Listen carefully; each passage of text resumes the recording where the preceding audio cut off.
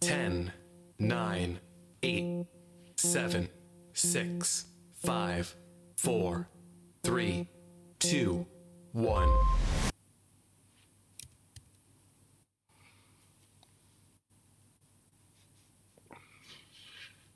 Good evening, everybody. So tonight we are going to be talking teacher burnout and what would you do next? What would you add to Leanne's list for tonight's show? A rundown of my wonders and my ponders about education from the week. We know you're out there listening, guys, so please call in and text in. We'd love to know your thoughts on teacher burnout, something we've all been through. So hope you enjoy the show and thanks for listening.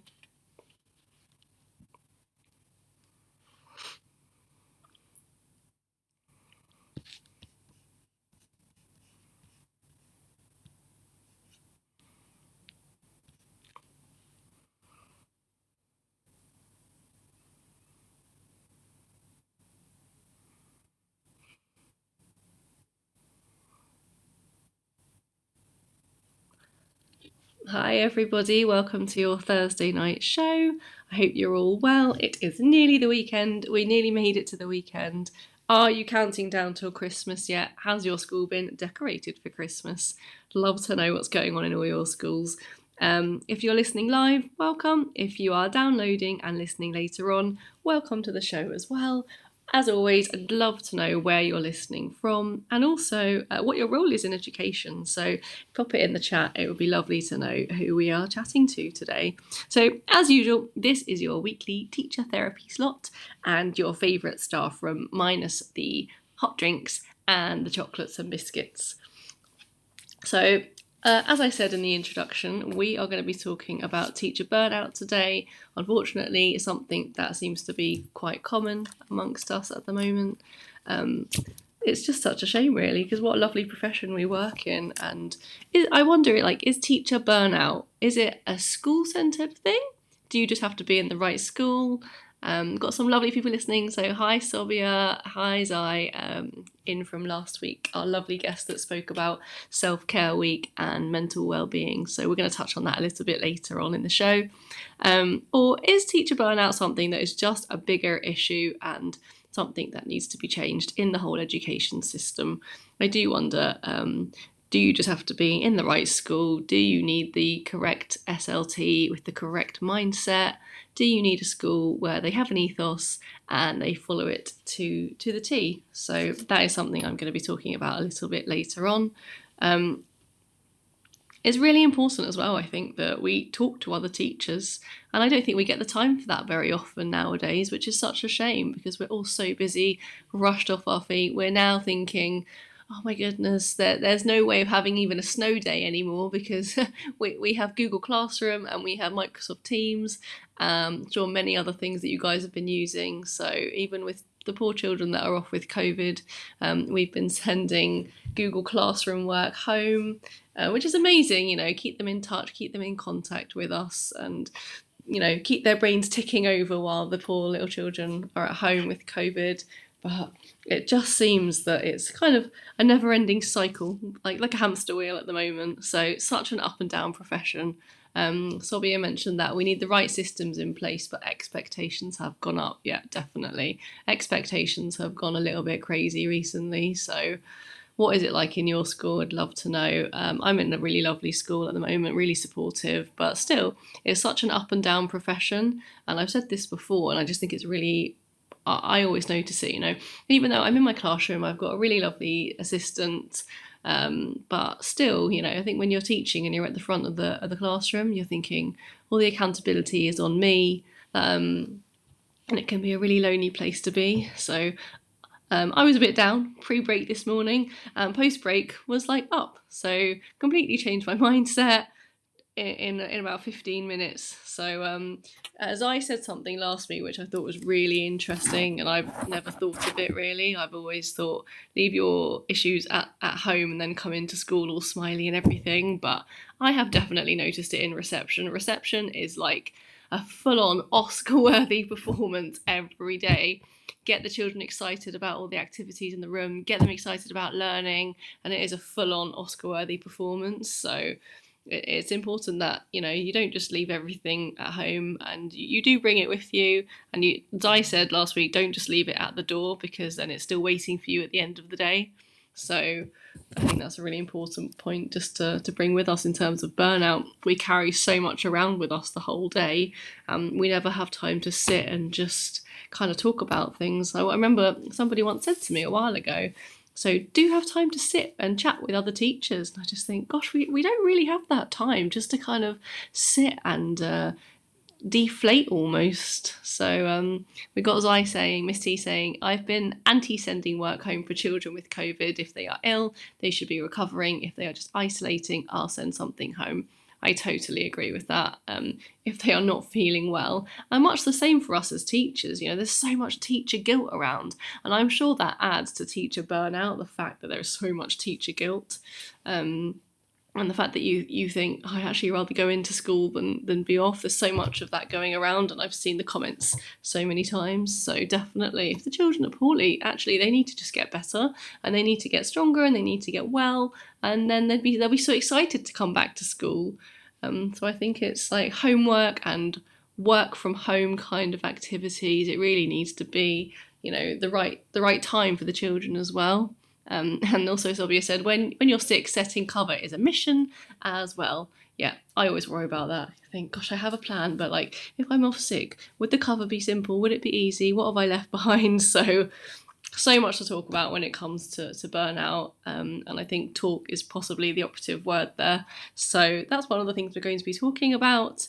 I guess also it all comes down to self-care, really. And it's something that I know I'm not always that good at.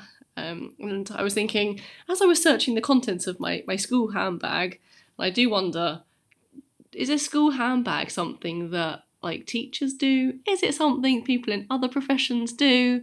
Yeah, Dorian said, yes, it's more work to stay at home. And like, absolutely. And that is something I want to come on to a little bit later as well. Something I noticed on Twitter about stockbrokers and working from home, but teacher friends, I will come on to that a little bit later.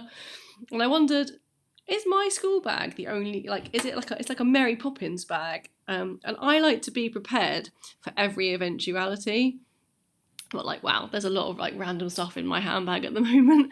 And I'm thinking, is that a bit of part of my self-care, that I like to know I'm prepared for any eventuality in the school day, in my way home from work, in, say, if I like going to the shops? I don't know.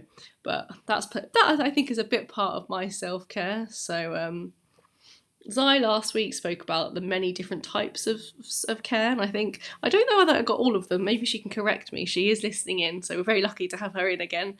Mental self-care, social self-care, and spiritual self-care.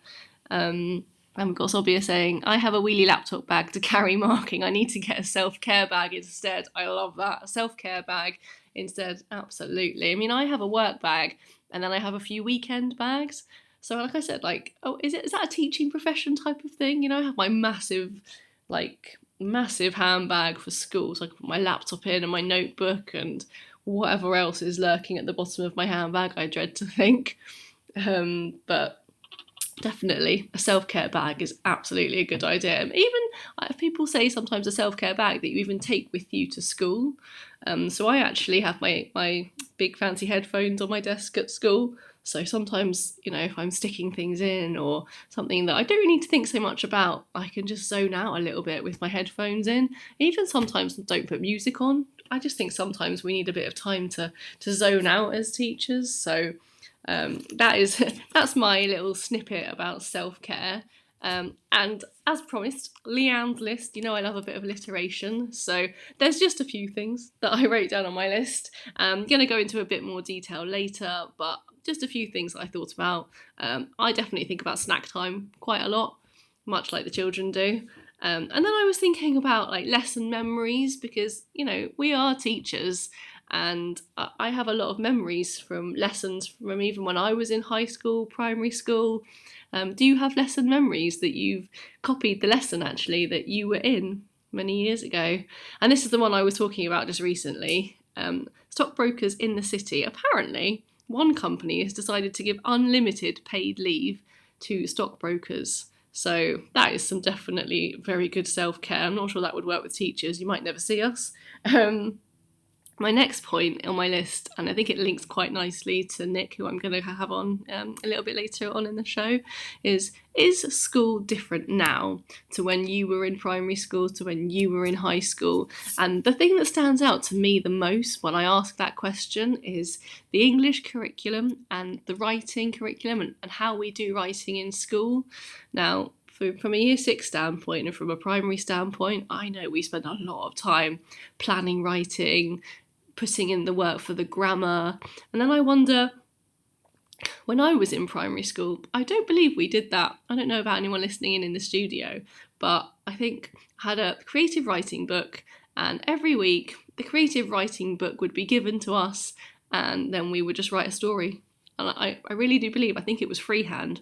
It was being creative. It was like not bogged down by lists and lists of grammar and uninspiring grammar and word mats full of words that the children had probably never heard. So that's a big question for today's show. Is school a bit different? Sobia said, yes, I feel as a student I had more accountability. Don't remember teachers being held to account that much. Yeah, absolutely.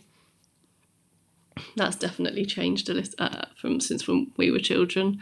I also wonder if it's the P word, parents. Have parents changed a little bit as well? I'm not so sure. Last week we spoke about useless teacher phrases, and it was a big post on Twitter. So I have a couple extra that I thought I'd add into the mix. I've always wondered about this in comparison to other industries, and that topic is changing year groups and leading subjects. Primary, high school, further education.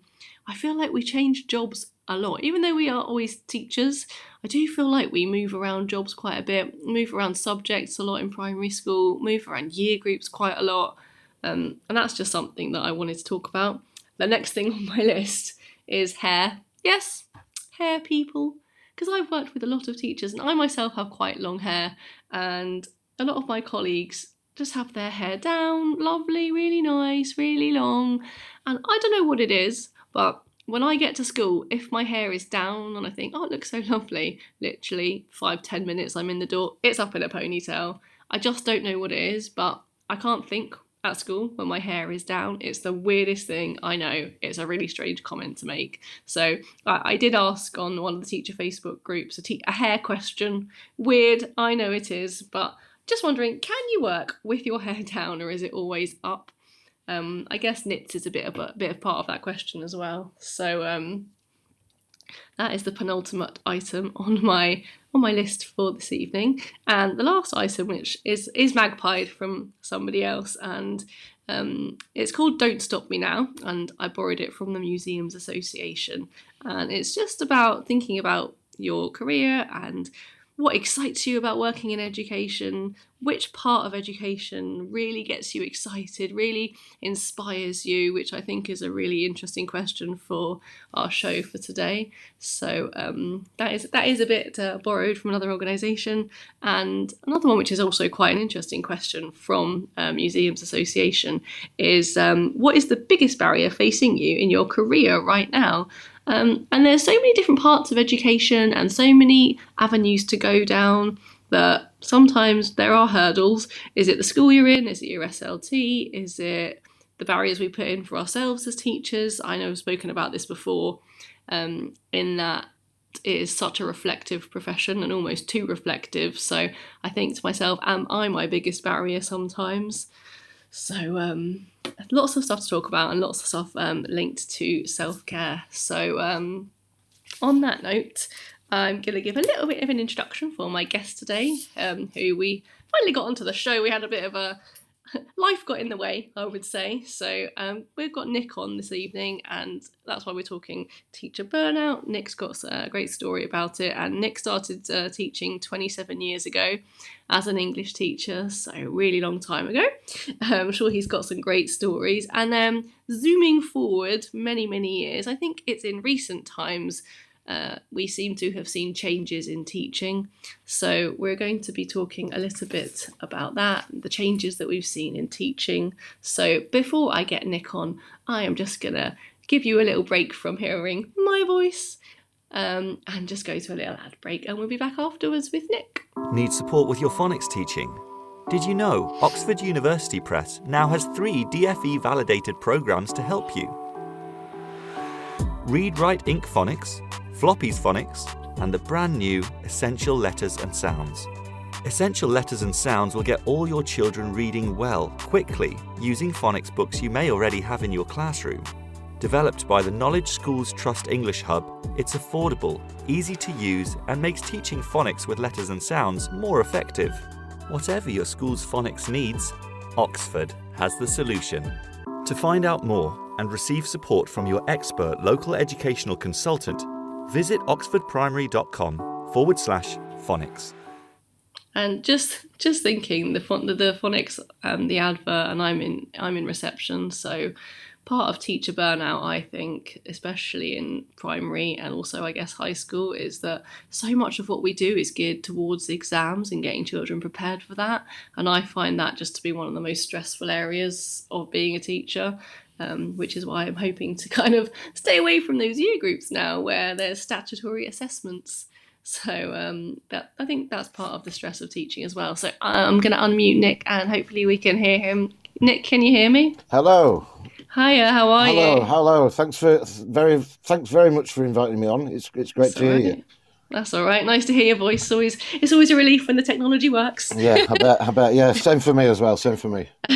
So I guess I kind of I always think teaching and teachers have a story. So and you definitely have one. So I guess would you mind if we go back to the beginning and talk about like what made you want to be a teacher in the first place?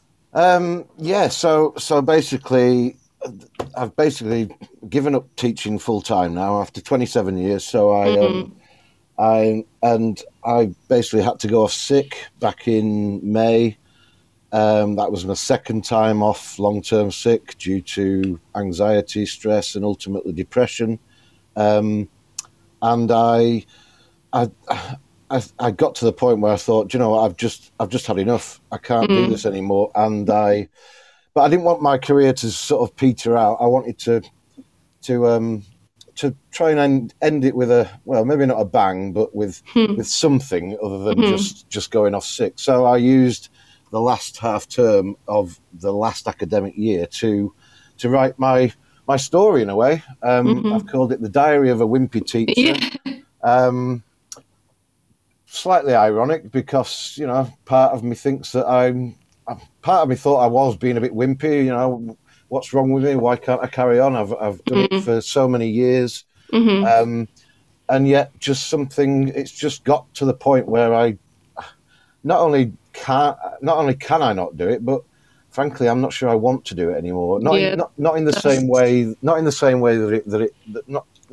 way as the education system is now anyway. But yeah, things have changed so much. As I say, I started teaching back in 1994. I trained between 94 and 95. Got my first job in 1995. And I'm just looking at a chapter now just to see just how different it was back then. Now, it's interesting because, I was in primary school then, and I don't know if you heard at the beginning, but I don't remember English being taught the way it is now. No, I was thinking that when you said that, I was thinking I don't know whether or not I'd have become an English teacher. Yes. If I'd have had those sorts of lessons, the sort of stuff that, you know, for the last few years we've not just me but any English teacher has had to teach. It's been I've just found it fairly uninspiring, fairly dull, fairly sort of robot-like, and I don't know, the beauty and the creativity that a piece of literature can bring and the enjoyment that it can bring.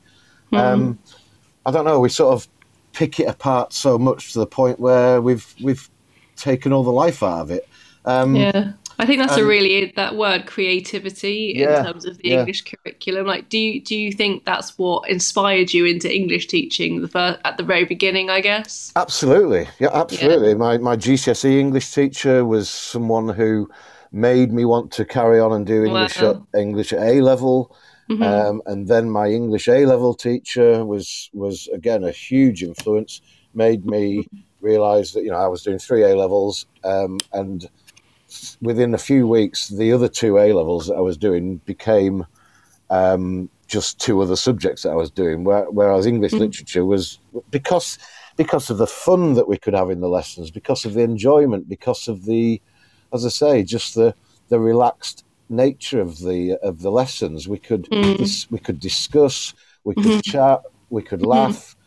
There didn't seem to be there wasn't any targets to meet or learning objectives to meet every lesson. Yes. We could just enjoy the stories, enjoy the books. And I love that word discuss, and I think because I don't know what you think, but because time seems to be like one of the biggest constraints, it's almost like discussion in English has kind of gone out the window. Yeah, absolutely. Yeah. And I love whole class guided reading and even like small group guided reading, because I feel like it's the only time you get to talk to the children about the work. Absolutely. Again, I've mentioned so many times in my book about how some of the best lessons I've ever taught were, I didn't use a PowerPoint, I didn't use a board.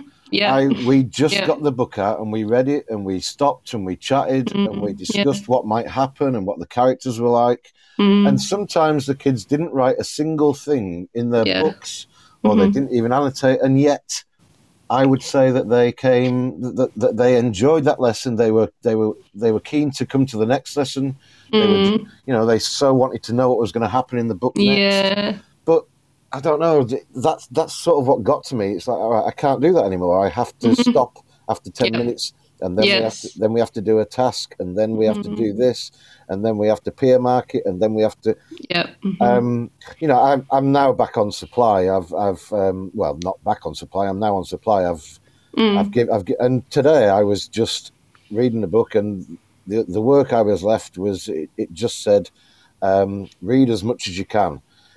With the class, and that was absolutely fine. You loved it. Yeah, it was great. It was great. It was like I went back 20 years. Yeah, and it was great. We could, as I say, we could just sit and chat, and I could ask them leading questions to try and get them to think about books in a certain way, or why would the character ask that sort of thing, and what does that suggest about a certain character. But as I say, it's changed so much. Just things like the technology. I'll just read a little extract from my book. I'm just trying to find the one I'm looking for. Just while you're looking, we had a question from Sobia. Said, "Do you feel that students now know less, but know how to pass exams?" Absolutely, yeah. That's exactly my point. A lot of the kids at GCSE level don't actually read the full text. But they are literally trained to just answer the exam type question. They have to look at an extract, and so they can analyze the extract again almost robotically. But do they know the whole story? Do they get enjoyment out of it, or are they simply reading it because it will help them pass their exam? So it's definitely changed. I think that's a big question. Do they get enjoyment from text?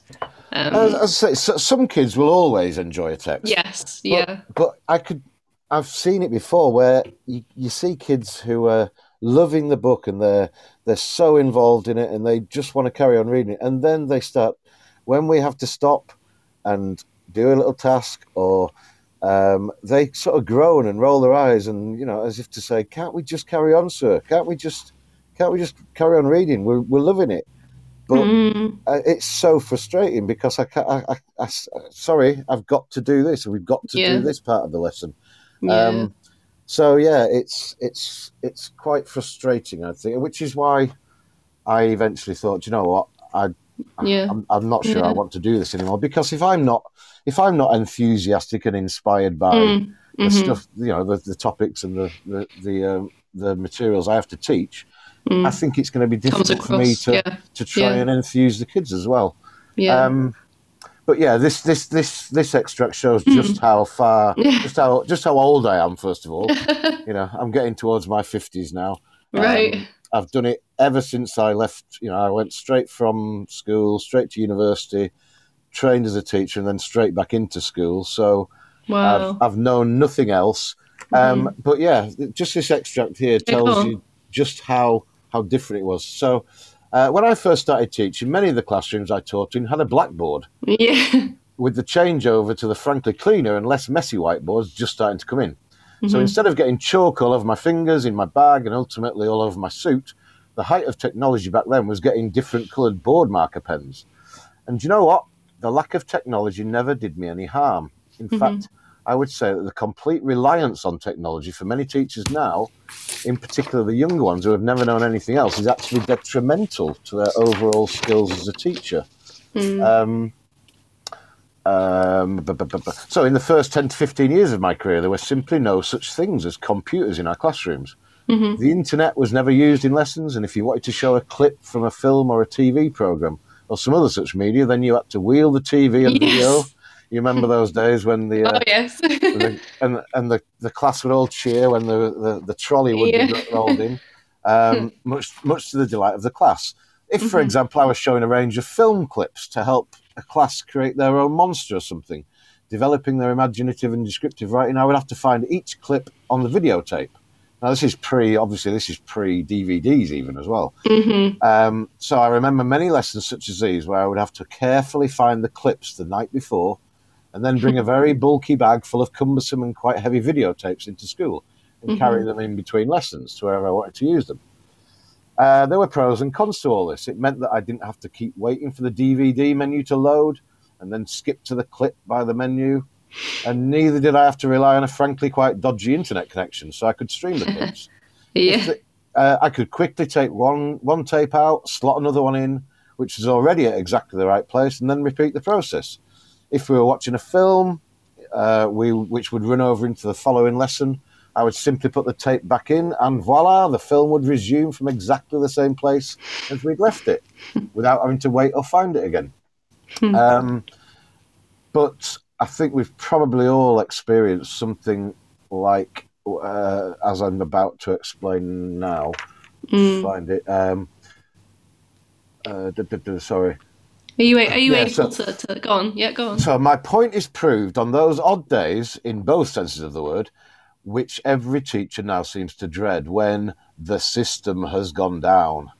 When such an occurrence happens, the whole school seems to go into a collective panic, with most teachers not having a clue what to do without being able to access their digital resources. I don't mind so much as I have had experience of having no technology, no network, no system to fail in the first place, and can quite easily teach how I used to teach, with a good old whiteboard and some coloured pens. But I can't even do that now either, as my whiteboard or plasma screen also now requires an internet connection. And the fact is, I was never, again, another little extra, I was never taught how to even create a PowerPoint, or how to use a spreadsheet, or even how to make sure I could even write on my shiny new interactive whiteboard.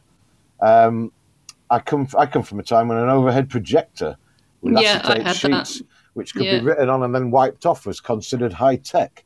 So not only now is my trusty old whiteboard gone, making my proud collection of coloured marker pens redundant, but I have absolutely no idea how to make this interactive whiteboard be interactive at all. No one's told me how to use the thing, which I never even asked for in the first place. So it's just, as I say, it just seems as though technology has become the be-all and end-all, and there was a way of teaching people before this happened. Can I ask you to take us back 27 years, maybe, and tell us what were those days like back then as a teacher?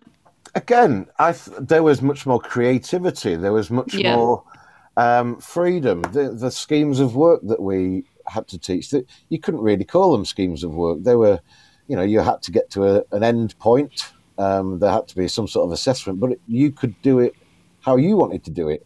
Now, literally, lessons are prescribed.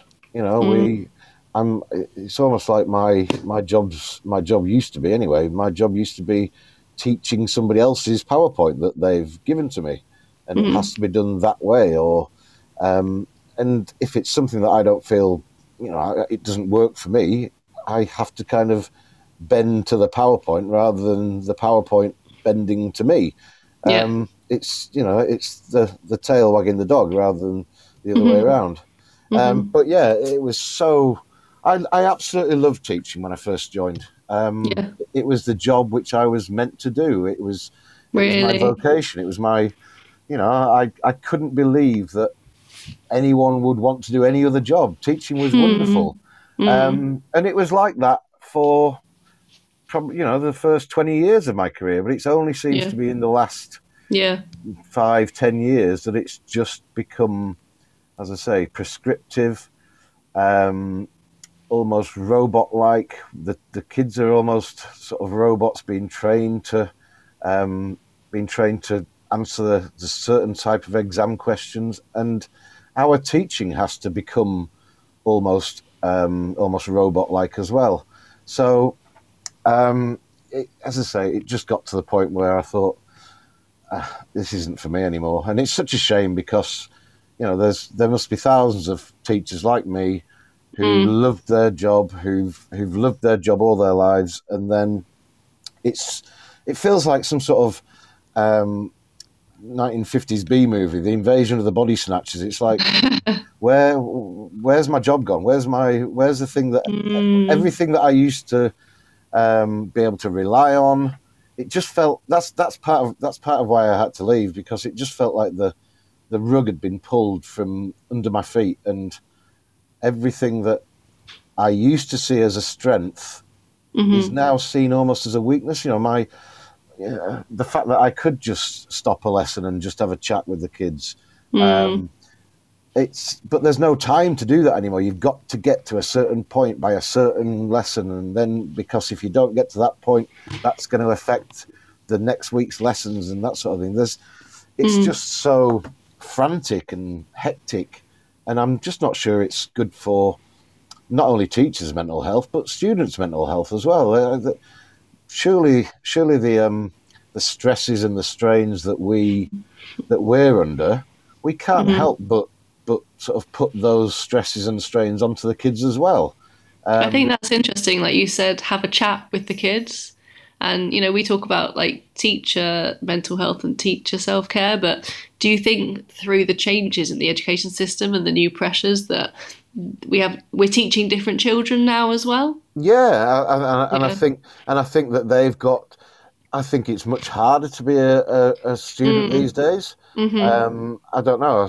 There's a certain innocence that's gone from the kids these days, and quite often I would, not that I'd end my lesson early, but whilst they were all packing up and getting ready to go to the next lesson, I'd have a chat, and they'd feel very happy to come up and have a chat with me at the end of the lesson. But I don't know, the powers that be would see that as dead time now. No, you're not allowed to do that. That's 2 minutes of their learning wasted. But is it wasted?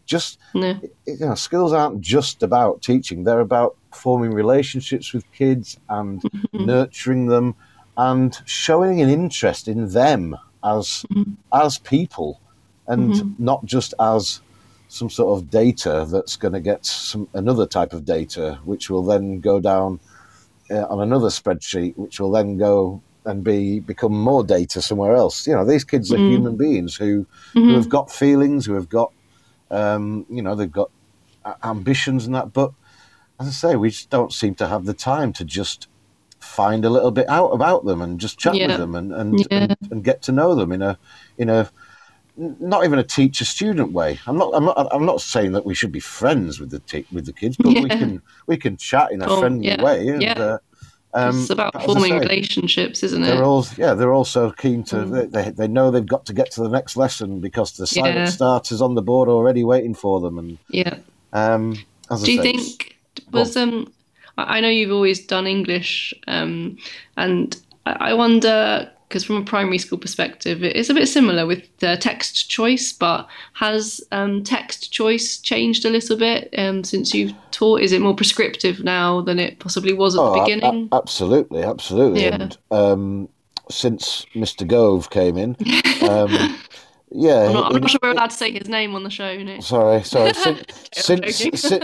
a certain Tory minister came in and, in his wisdom, thought that the best things to use were British, as part of the British canon. So, whereas we used to be able to teach To Kill a Mockingbird and Of Mice and Men at GCSE, now Of Mice and Men is a book that every student who reads it will remember. I remember doing it. Yeah, anyone who's read it remembers George and Lenny, and they remember it with great affection. But because it's not British, it's not deemed worthy enough to be part of the GCSE syllabus anymore. So it sort of gets bumped down to year 9. But again, it's becoming sort of forgotten about. But the kids used to love. I love teaching it. The kids used to love reading the story, and no disrespect to Robert Louis Stevenson, but I don't think The Strange Case of Dr. Jekyll and Mr. Hyde has the same impact as Of Mice and Men or something. But again, it just feels as though we had more choice. We could choose if we had a lower ability set, we could choose a different sort of text.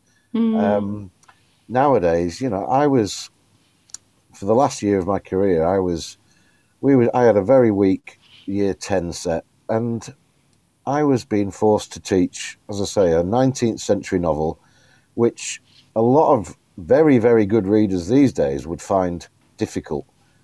And I could see the frustration in the kids' eyes. They just didn't understand it. Now, maybe that was because I wasn't teaching it right or whatever, but some of the language is really quite difficult. Some of the phrases are really quite archaic and obsolete now. And as I say, I'm not sure that I would have fallen in love with literature and my subject in the same way as if I was being taught it now. Certain books that I know have worked well over the years, and I knew how to teach them. I knew how to get the best out of them and the best out of the kids.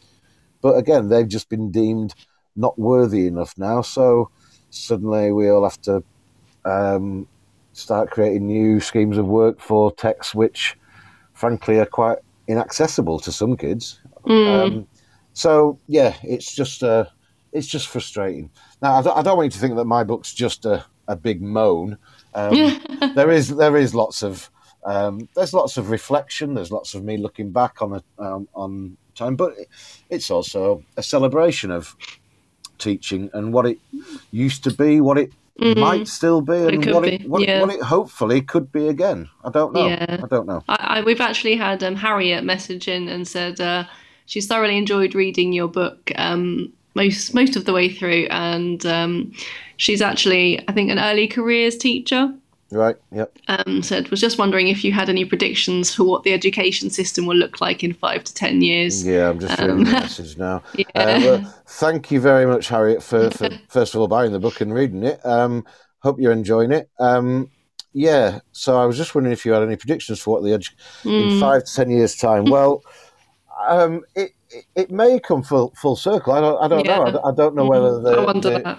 The recruitment crisis and the retention crisis, it may well get to the point where teachers like me, with experience, with years and decades of experience, they may well try and welcome us back.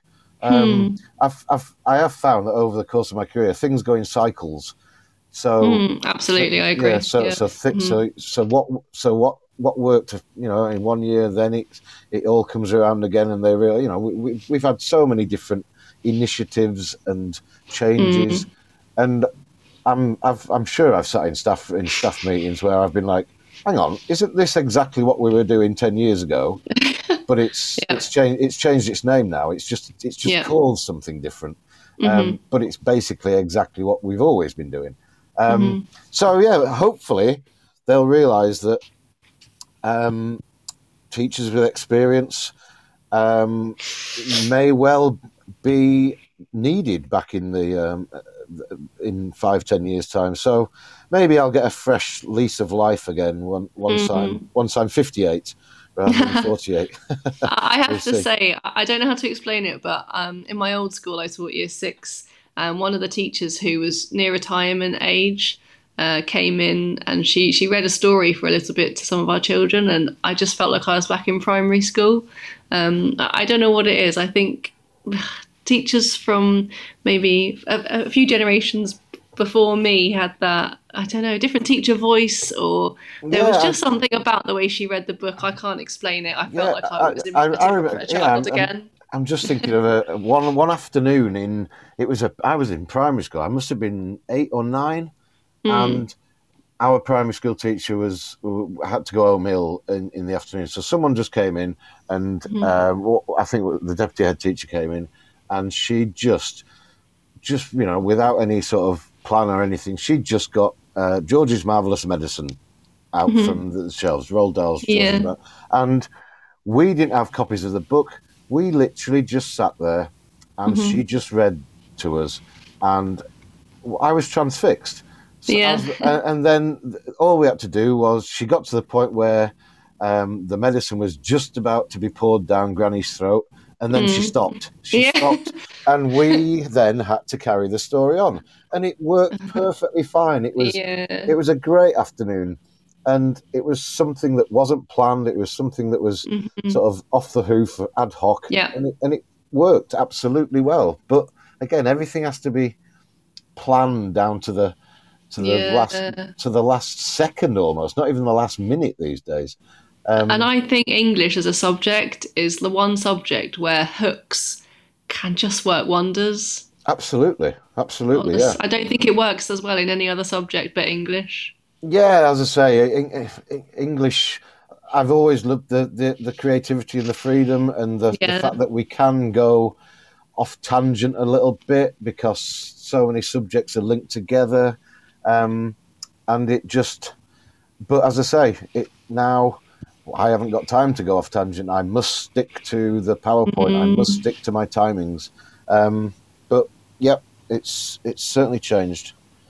And we've got Sobia saying, just when you were talking about whiteboards and technology, that it's a classic case of different generations working together in the workplace. That's what I mean. Yeah, I got to the point where I felt that someone with my experience was being treated disrespectfully, frankly, because they seem to see me as, I'm not the most technologically savvy, because I was, when I went to school there wasn't any technology. When I trained there wasn't any technology, and we're just expected to become a modern teacher. It takes me quite a while to adapt and get used to new things, but we're just expected to just instantly be able to do something which some people can do second nature. But us experienced teachers, we seem to be being sort of forgotten about or pushed aside. Maybe it's a shame that both generations don't embrace each other, because I'm sure we could all teach each other a bit, Yeah, that's why I love being an ITT, a student teacher mentor. I used to love training the students, because not only could I nick their resources and their lesson plans because they were much better than mine, but I could learn from them as well. I could see new ideas coming in, but that doesn't mean to say that ideas and things that I've been using that have been working well for years and years, they could also nick my ideas as well. Yeah, it seems to me, as I use the phrase in the book, teaching seems to be the only profession where the more experience you have, the less desirable you seem to be. And that's such a shame, I think. It's, as I say, I feel as though I could have a real impact on a school, but it's got to the point where I just don't want to anymore. I'm quite happy just doing a bit of supply work, going into a school, doing my job, and then going back out without all the hassle of the marking and the planning and the data entry and the CPD and all the other stuff that goes with it. I'm not one to comment on this, but Catherine said, isn't it a frustrating situation that the official age of retirement is 67? I feel like by the time I get to retirement age, I'm going to die teaching a maths lesson. But that's a conversation for a few years' time. If you are over 50, you'll often find it difficult to get appointed in a new role. And I think Sobia said, yes, I think she's agreeing with you on the fact of older teachers. And I don't know if you find as well, I think the more experienced you get, the more kind of responsibilities you get given. And sometimes I feel like I just want to teach my class. Yeah. If you see, do you know what I mean? Yeah, exactly. I've never been particularly ambitious. I've never really, not to the point that I didn't want to go up the pay scale or anything, but I knew that if I got promoted, that would take me out of the classroom.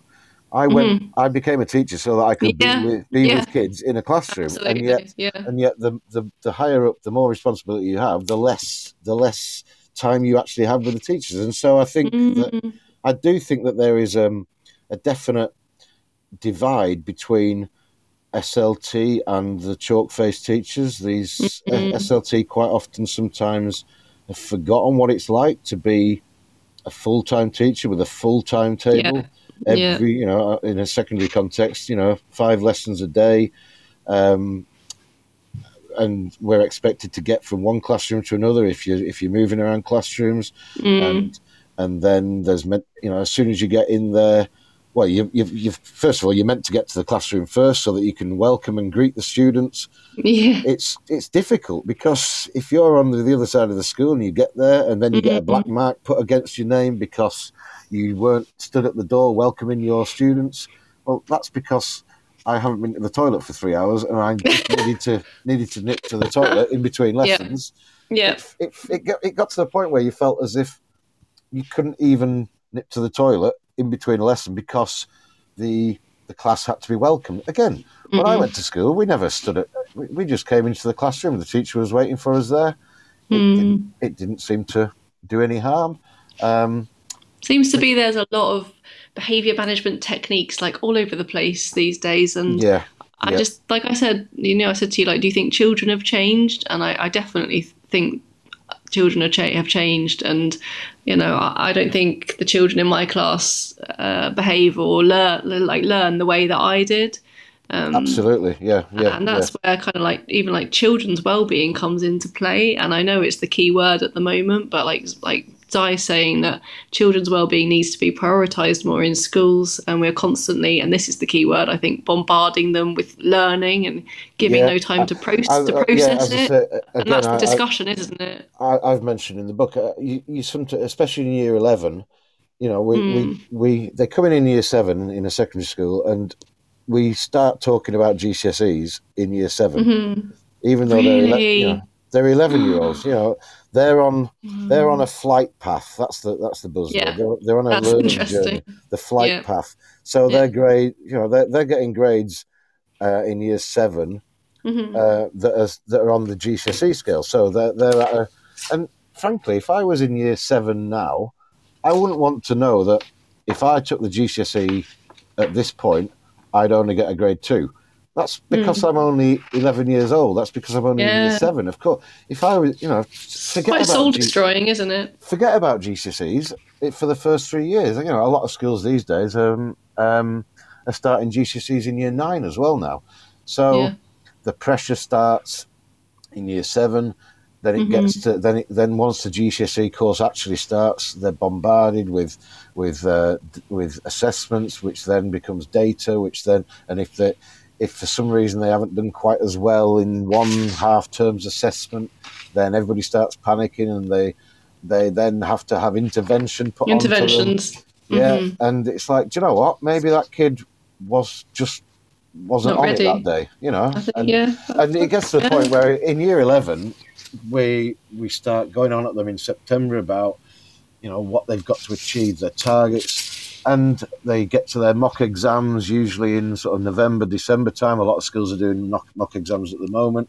And if they don't achieve their target, again, more interventions. So the whole of their year 11 just becomes intervention after school sessions. And I can't blame them sometimes for getting to the point where they just think, do you know what? I've had enough. And you see students burn out within the school year. Kids who started off year 11 who were full of enthusiasm and full of hope and expectation, to the point where just when they need to be putting all this great practice into good use, they're burnt out by sort of March, April, and that's when they need to be. So in a way, we've got to sort of we've got to time it. We've got to pace them as well. We've got to not only have we got to pace ourselves as teachers, because we all know just how tough it can be, especially at this time of year with the weather and the coughs and colds, and especially with the COVID. That's had a huge effect. But I say pacing ourselves not only for our physical health but the mental health. I always told my year 11s that if they didn't quite meet their targets in November or whatever, it doesn't matter. You've still got another 6 months to make sure you get there. But again, if they are a grade below, or even 2 or 3 grades below where they apparently should be at this point, then it's interventions and after-school sessions and lunchtime sessions and sometimes even breakfast sessions. Yeah. Some kids are having breakfast sessions, lunchtime sessions, after-school sessions. I know. And a weekend session, probably. And then they've got a lot of homework to do in the evening. It's no wonder that they burn out. They're not machines. They can't you can't just fill them with knowledge, and they have emotions as well, and they get frustrated, they get bored, they get burnt out, they get annoyed, they get excited, but it's just the sort of the grind becomes again the grind. We all know what it's like. Sometimes it can feel like a daily grind. Yeah, but I never felt like that when I was at school. But no, I didn't. Yeah, but no, I used to love school. I loved every single day that I was there, and I didn't see my exams as pressure. I don't know. Maybe it's just the person I am, but I always found them a way of being able to prove that I'd understood and prove that I knew how to take an exam. But again, the pressure that we put on the pressure that maybe not we as teachers, but it comes from the government, then from the school, then from Ofsted, and it filters down to the teachers and then onto the kids, and they do burn out, and they do get to the point where they're like, "Oh, stuff this! I can't be bothered anymore." Yeah. And just at the point where we need them to be, peak performing, they're burning out and they're giving up because because of the pressure that they've been put under from year 7, and I can completely understand why. I think pressure is the key word there, isn't it? And I just wanted to, if you don't mind, go to a little news break, and then I'm thinking maybe if we could ask the difficult question of how are you rebuilding that love for the profession, or do you want to rebuild the love for the profession? That's fine. That's fine. Yeah, I'm just going to go to a quick news break and then we'll be back. I'm just going to mute you for a few minutes. Thank you. All right, thanks. This is Teachers Talk Radio, and this is Teachers Talk Radio News with Megan Goods. This is your latest Teachers Talk Radio News.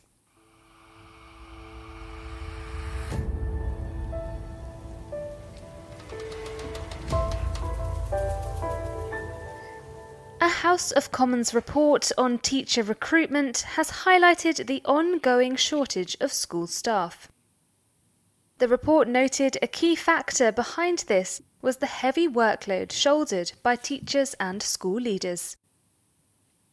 A 2018 survey from TALIS found teachers were working 49.3 hours a week on average, above the OECD average of 41 hours a week. Full-time primary teachers reported 52.1 hours of work a week on average, placing England higher than any other participating country except Japan. 53% of primary and 57% of secondary teachers felt their workload was unmanageable.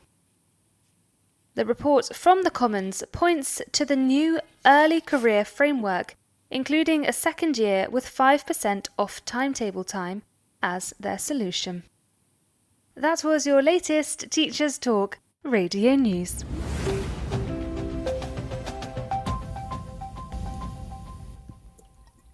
So just to bring you back in, Nick, I thought we'd kind of move on to how are you rebuilding that love for English teaching, and I guess for teaching as a career. Do you want to rebuild that love as well? Yeah, well, do you miss parts of it? Yeah, absolutely. Back in May when I went off sick, and I realised I couldn't do this anymore. My wife just sort of said, "Look, just hand your notice in, and we'll." And at that point, and for the next couple of months, that was it for me. I was not going to be a teacher anymore. I'd had enough. But then I started to think about. So obviously, I still got paid until the end of August, until when my contract ran out. But then I'd looked around, I'd thought of other jobs. I wanted some sort of complete change in career. But then when it came down to it, I'd have to retrain, which I can't really afford to do. And the jobs that I was only getting offered because I'm sort of overqualified for lots of jobs. So the only sort of thing that that was available to me was sort of low paid, long hours, which again, every respect to anybody who does these jobs, but it just seemed easy. I could just go back into supply and just test the water, I suppose, just dip my toe back in but with the prospect of being more in control, as in I can choose which schools I can go into. Especially at the moment with COVID, there's so many sort of staff absences. Yes, that in a way it's a good time to be a supply teacher, because as I say, you can pick and choose the schools. One week, a few weeks ago, I had a choice of 5 schools to go into. Wow. And so I basically picked the nicest one. And yeah, in a way, as I say, I'm going into schools now, and without that pressure of being watched, being observed, having my work scrutinised, or having my results analysed in any way, I can just go in, I can sit and chat with the kids as well as teaching them, obviously, but the pressure's just not there, and I can leave at the end of the day without knowing that I've got 3 sets of books to mark over the weekend. Again, it's quite a lonely profession sometimes, being a supply teacher, because you don't really know, you're not part of anything really. You sort of sit there in the staff room on your own, and you might get chatting to someone. But I'm really enjoying it, actually. Again, I'm rediscovering my sparkle, I think. That's one of my agents says. I can see that I can see that your sparkle's coming back. What do you think prompted it to come back? I don't know. I think it was just that weight that was lifting. Again, I mentioned in my book about how it felt as if I was, for the last few years, it felt like I was hanging off the edge of a cliff, sort of on the precipice. I was clinging on for dear life, and the people who I felt should be helping me were the very ones who were trying to stamp on my fingers and trying to, or put weights on my legs to try and pull me under. And again, without that sort of that pressure, I just feel more liberated. The kids, maybe the kids are enjoying my lessons at the moment because I'm enjoying it again. Maybe that was all part of it. The fact that if I wasn't enjoying it, then the kids weren't going to enjoy my lessons, and it becomes a vicious circle then where they don't enjoy it, so they become grumpy, and so I didn't enjoy it, and then they, it just became, as I say, like a vicious circle. But without all the pressure and the burden of, quite frankly, some of the unnecessary things that don't add anything to a student's well-being or a student's progress. It just seems like we were being made to do pointless and meaningless things for the wrong reasons, just to jump through the hoops and to fill in the data for the sake of it. For, as someone else has said on the messages, not for the kids' sake, but for the school's sake, the data, the Ofsted results. but yeah, I'm going in with I'm starting to enjoy it again now. I'm getting up, looking forward to it, because there was a time when I'd be waking up at 3-4 o'clock in the morning and literally dreading what I would have to do that day. Yeah. And you'd lie there, you'd be tossing and turning, and it was the loneliest time, because you were there, you had to deal with it by yourself. But as I say, it was affecting my sleep, it was affecting my mental health, my physical health. Now I'm sleeping like a baby every night. I'm getting up. It's still as you get older, it's still quite hard to get out of bed and get going. But Yes. but I'm getting going much quicker, and once I get to school, I'm there. And I think I've taught some really, really great lessons. And some of the kids who I've taught, they've been like, "Sir, that was great. Why can't you be our normal teacher? Have you ever thought of being a teacher at this school?" I says, "Well, a school I've been working in this week, I used to teach there 23 years ago." So, really? Yeah. So in a way, it's gone full circle. I've gone back to one of my first schools that I taught in, and it's lovely. But the kids ask me, "Why don't you become a teacher?" And I just say, "Do you know what? I don't want to anymore. I'm enjoying what I'm doing now."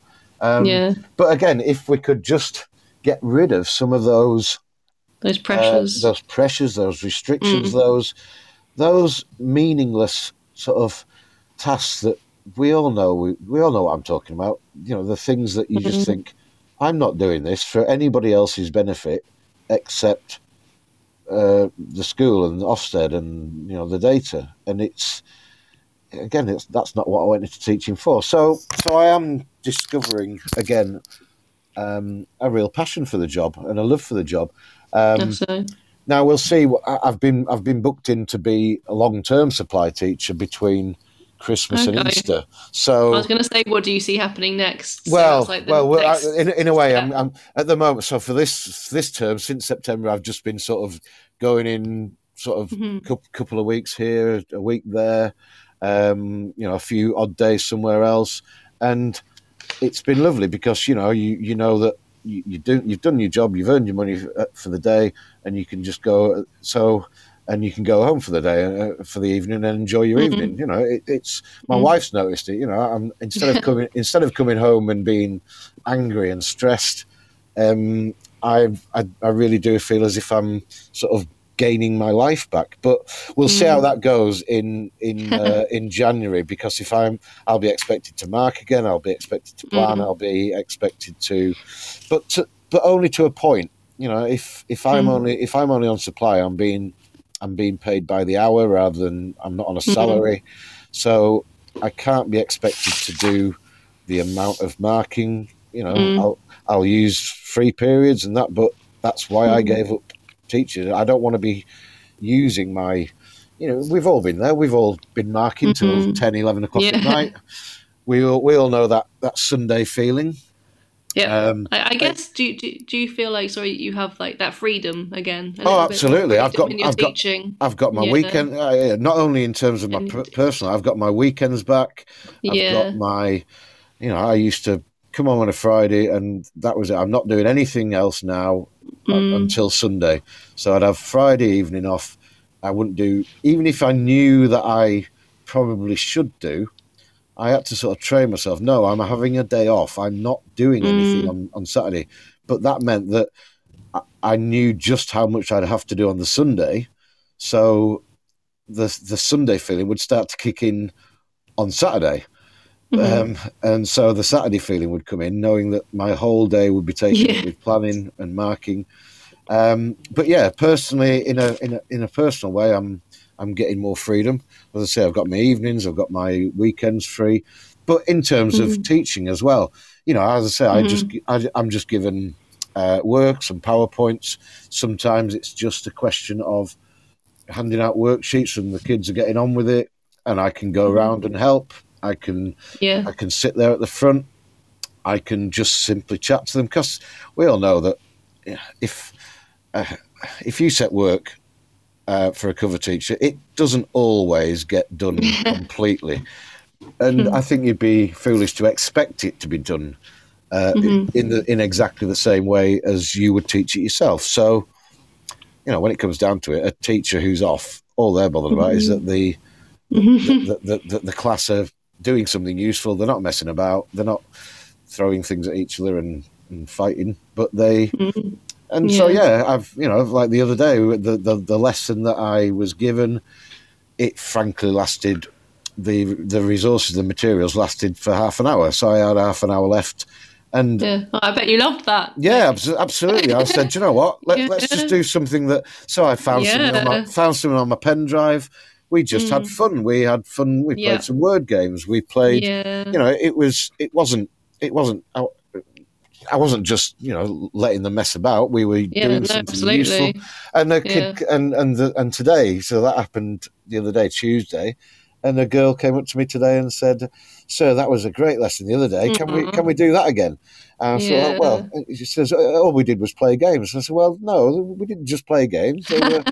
They were educational games, but we made learning fun, enjoyable." That's it, isn't it? Make learning fun again. And that's partly why I gave up, because I just wasn't. It wasn't fun anymore. All the fun seemed to have been taken over by targets and data, and you know what I'm talking about. Absolutely. But I can feel that this spark is coming back into my teaching.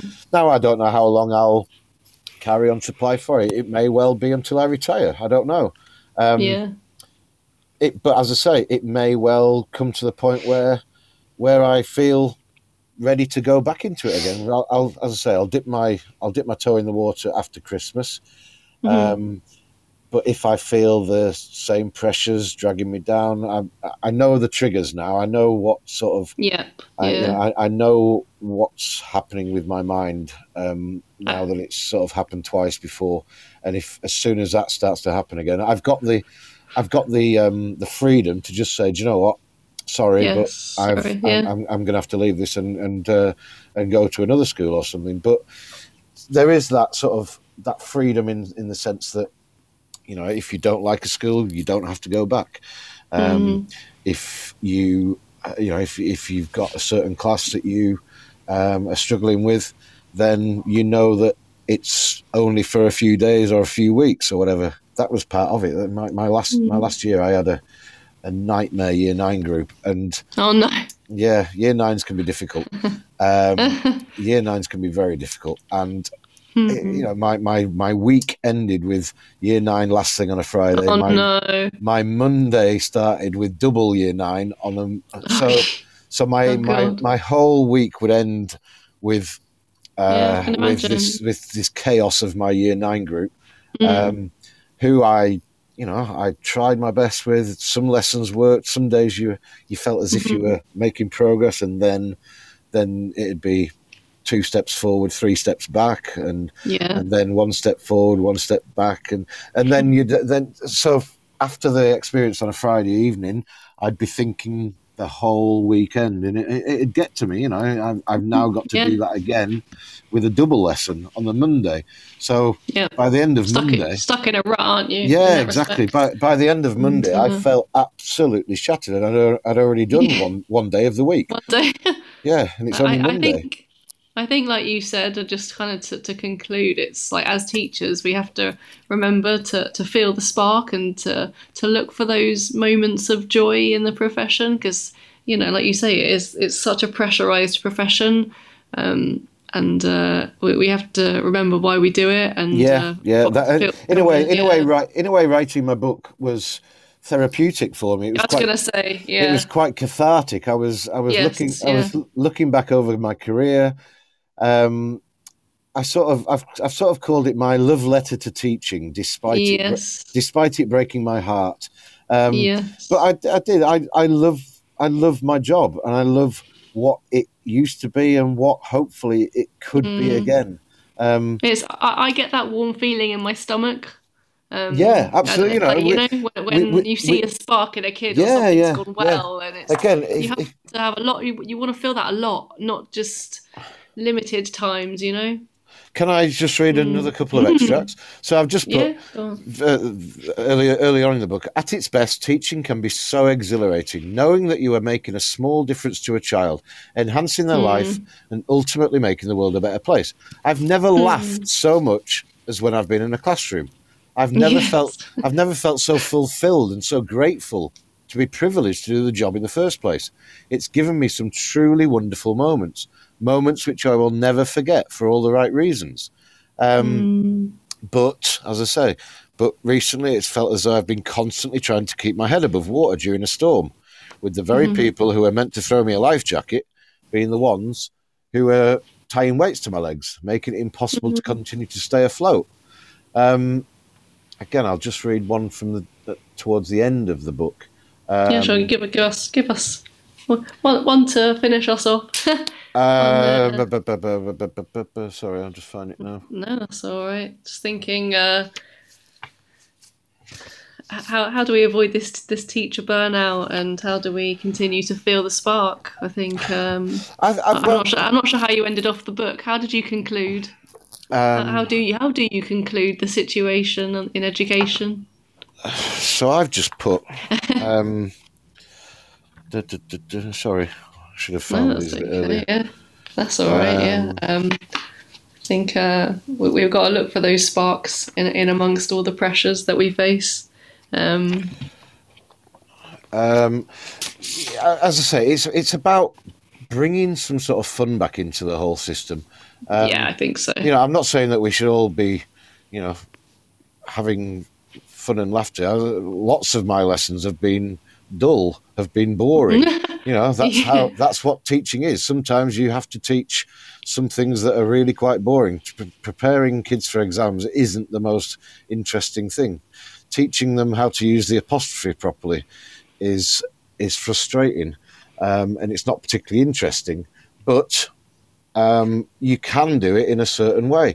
And I've just felt that, I don't know, in the last few years, the laughter that would come out of my classroom, instead of it being seen as something great, something that's a good thing, it was seen as, well, why are they laughing? That must mean they're not learning if they're laughing. But I'd say it's the other way around. They can still learn. I don't know. The way I saw it was that if they can't enjoy my subject, then they can at least enjoy my lessons.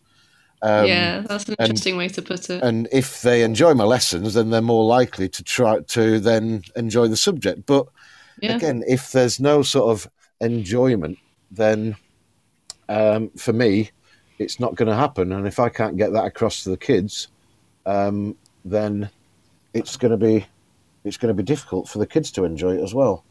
I think that's a good point just to end on there, Nick, is at least if they can enjoy the lesson, maybe they don't love the subject, but they can as I say, get some inspiration in a lesson. Students remember teachers not because of the brilliant starter that they gave, or what a brilliant. Can you remember that teacher? What a brilliant plenary he used to do. Yeah. Oh, I used to so look forward to his lessons because his do it now or starter activities were so engaging. Kids want personalities. Kids have all got separate personalities, but it felt like that my personality was being molded into what the powers that be wanted it to be, rather than allowing me to be me. And if they should trust me to be the teacher I am, and to do the job that I've been doing for years and years. And if they can't trust me, then I don't really want to be part of it anymore. Yeah. Well, that's a great way to end it off, and I agree with you. I think kids don't remember plenaries, because kids definitely don't remember worksheets. No, exactly. They remember something that a teacher said or something that a teacher did. Yeah. Am I allowed to just give the book a plug? Sure. Yeah. So if you follow me on Twitter, just type in Nick Field. But if you type in and into Amazon. Just put Diary of a Wimpy Teacher on Amazon. It's $11.99, and hopefully, as I say, it'll open up a few eyes to the teaching profession, but also hopefully make you realise what a brilliant job it can be, it was, and hopefully could be again. So hopefully there's a lot of laughter in there as well. I know plenty of colleagues who've read it who've said they know exactly what I was getting at, and they've been laughing out loud whilst they're reading it, as well as making them think and making them reflect on their own profession and whether they want to carry on in this environment. So thank you. Thank you very much, Nick, and I hope you'll find the spark again, and hopefully we can all give us a bit of a giggle along the way. Thank you very much. Well, I'm getting there, and just doing things like this is bringing my spark back as well. So thank you for that's all right. Cheers. Yeah, go on. Yeah, no worries. Thank you, Nick. Thanks. Yeah, so I think, like I've always said in the beginning, I said like teacher talk is always really important, that we talk to each other and we let off steam a little bit and we don't leave everything at the door. We bring it in with us. So I did promise you a little bit more information about Leanne's list. So when I mentioned snack time, or what am I thinking of? So when do you snack? What time do you snack? And do you have a favourite teacher snack? And I always find that when I am hungry, there's no food in the staff room. When I'm not hungry, it's like full of cakes and biscuits. So, like, are you a teacher that snacks throughout the day? My old TA used to think I was a bit of a guinea pig because I'd always be having a little nibble of a cracker in the cupboard. So, like, teachers and snacks, I do think those two things go together quite strongly. A cracker can give me a little bit of joy throughout the day if I am like needing a bit of a carbohydrate boost. So talking about teacher burnout and teacher sparks, I think that's a funny one to add onto the list. Do you have lesson memories? So I know I was in school a long time ago, but I always remembered this one lesson about protective packaging, and this was high school, and we posted off a biscuit and we had to choose protective packaging. So I actually redid that lesson with my year twos and they loved it. So I always wondered, do teachers have lessons that they remember from when they were in school, and have you like magpied lessons from when you were a pupil? And I mentioned about lockdown burnout, and apparently there are stockbrokers in the city who have burnt out during lockdown, and they are being given unlimited paid leave. So guys, you heard it first here on Teachers Talk Radio, unlimited paid leave for stockbrokers in the city. If you need a career change, I think you know where to go to now. Yes, Sobia said, yes, English, trapped in a school. Also, Mr. Thomas was so good at teaching Pygmalion. Yeah, so there's just some lessons we remember. And like I said, like we were talking about with Nick, children don't remember worksheets. Children remember like experiences in the classroom. So that's definitely one, trapped in a school. And I did the Great Classroom Mess Up in year one, where I literally just like messed up the classroom, trashed it a little bit with some colourful feathers and some teddy bears, made it Key Stage 1-ish, and dressed up as Queen Victoria in history. And I think children, whilst Ofsted want them to remember facts, I think children and humans in general remember experiences. So, protective biscuit packaging, that must have been an experience for me because I have always remembered it. And I think we talked about this at the beginning, but just to touch on it a little bit, do you ever think about how school is different these days? And just a funny story is that interactive whiteboards, they're everywhere in schools now. So I was once trying to convince a year 6 child that when I was in school, we didn't have interactive whiteboards. We had even the next thing up from Nick, and it was actually a rolling whiteboard. So you could roll it and you had a chalkboard, and you could roll it and you had a whiteboard. And I just have to say, I love that while I'm explaining this to you, I'm like rolling the whiteboard down like I used to do in lockdown. I would point to things on my computer screen. Not that anybody could see what I was pointing to, but that's the teacher in me. Not even thinking about it. I'm just showing it to you in front of my microphone. The extra useless teacher phrase that I thought I'd add into the mix is, make sure you leave early today. Who's heard that from a head teacher or someone in SLT? And I think, yeah, but next week you're going to do a book scrutiny, and you told me to leave early today, so I didn't mark my English. But, catch 22 there. And then there's the good old phrase that I did say last week, but I wanted to add something onto it. So Sobby is having a laugh saying, typical. Yeah, absolutely typical. Go home early today, Leanne. Like, yeah, but I have books to mark. No, go home. Okay, sure. We'll leave that one there. And I think, like, when we were in high school, I do remember the phrase, it'll look good on your CV, when they wanted us to join in with activities, and especially in like year 10 and year 11. So I kind of think they both fall under the banner of persuasive language. Is that persuasive language? I don't know. Are there any English teachers in the room listening, or what do you think? It's for Ofsted, it'll look good on your CV. Any persuasive language in there? Don't know. Is Ofsted a persuasive word now? Does that fall under persuasive language, guys? Not quite sure. So yeah, it's been a great show. Thank you for listening in. Hope you've enjoyed it. I thought I would just do a little bit of a guest roundup, really, because I've been on the air now for quite a few shows. Misty said mine was the National Record of Achievement, something that she's remembered from primary school. And Sobia said, I say that, oh my gosh, I should stop.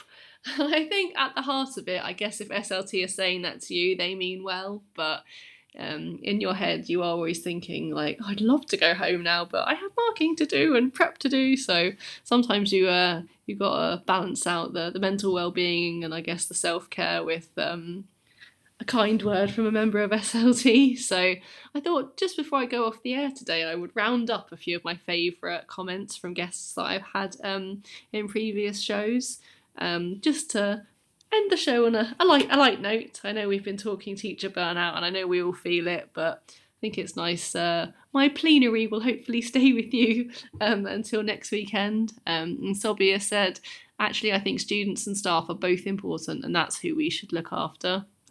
Absolutely, definitely. Great, another great comment to end on. So I've done a lot of shows about talk and about teacher wellbeing and children's wellbeing, and one of the first shows that I did was about how to help children when they're maybe in those emotional states, and we had the acronym of CARE, C-A-R-E. So the first one is C, so check the child is okay, apply some non-judgmental questions, respond to the child in the best way possible, and kind of encourage them to move past the situation. So I thought that was quite an interesting one. I like to have things that you can leave the show with and maybe try them out in class, or things that might make you feel better about how you are teaching and that kind of thing. So another thing that kind of goes hand in hand with that acronym is to find different ways to look at things. And I know I get stuck in a rut in class sometimes. Like we've said before on the show, it can be quite a lonely profession. So sometimes it's good to kind of step out of the picture a little bit and look at situations from a different angle. And I find that sometimes when I walk out of the classroom or go for lunch or go for a break and I can walk away from the situation, I can look at it in a different way. Following on from that, I think be realistic. One of my guests said that. Be realistic. Find time for teacher chat.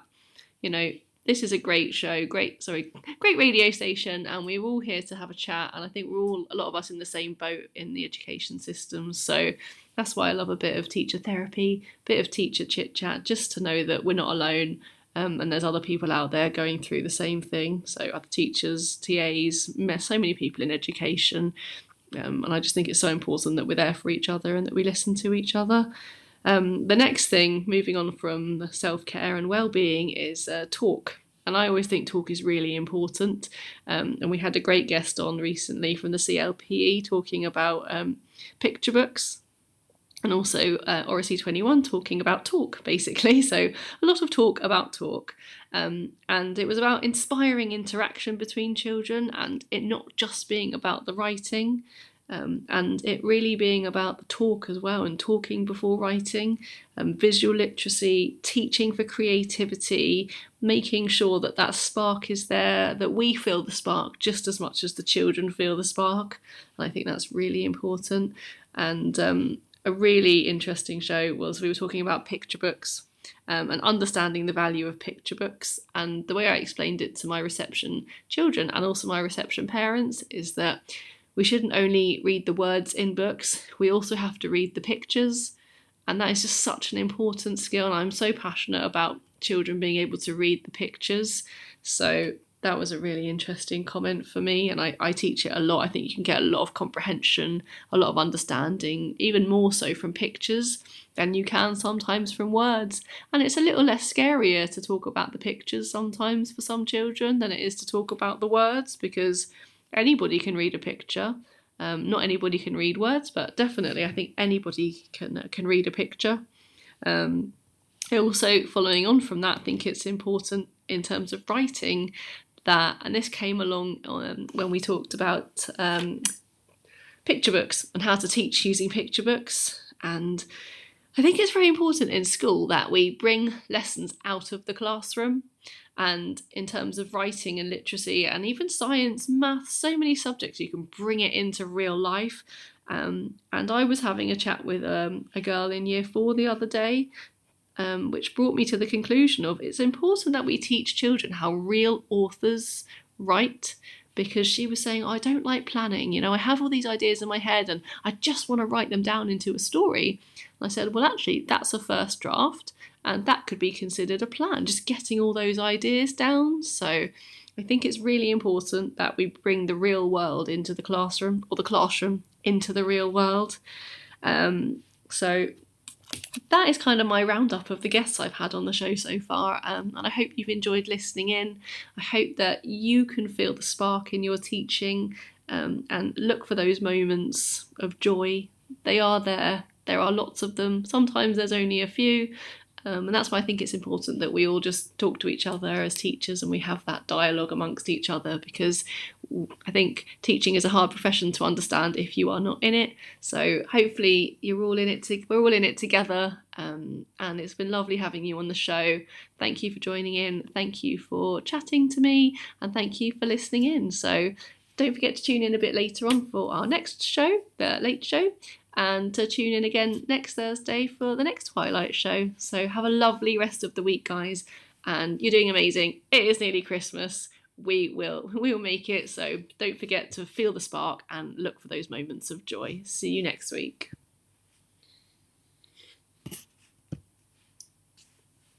It's been lovely talking to you guys, and have a lovely week. See you next week.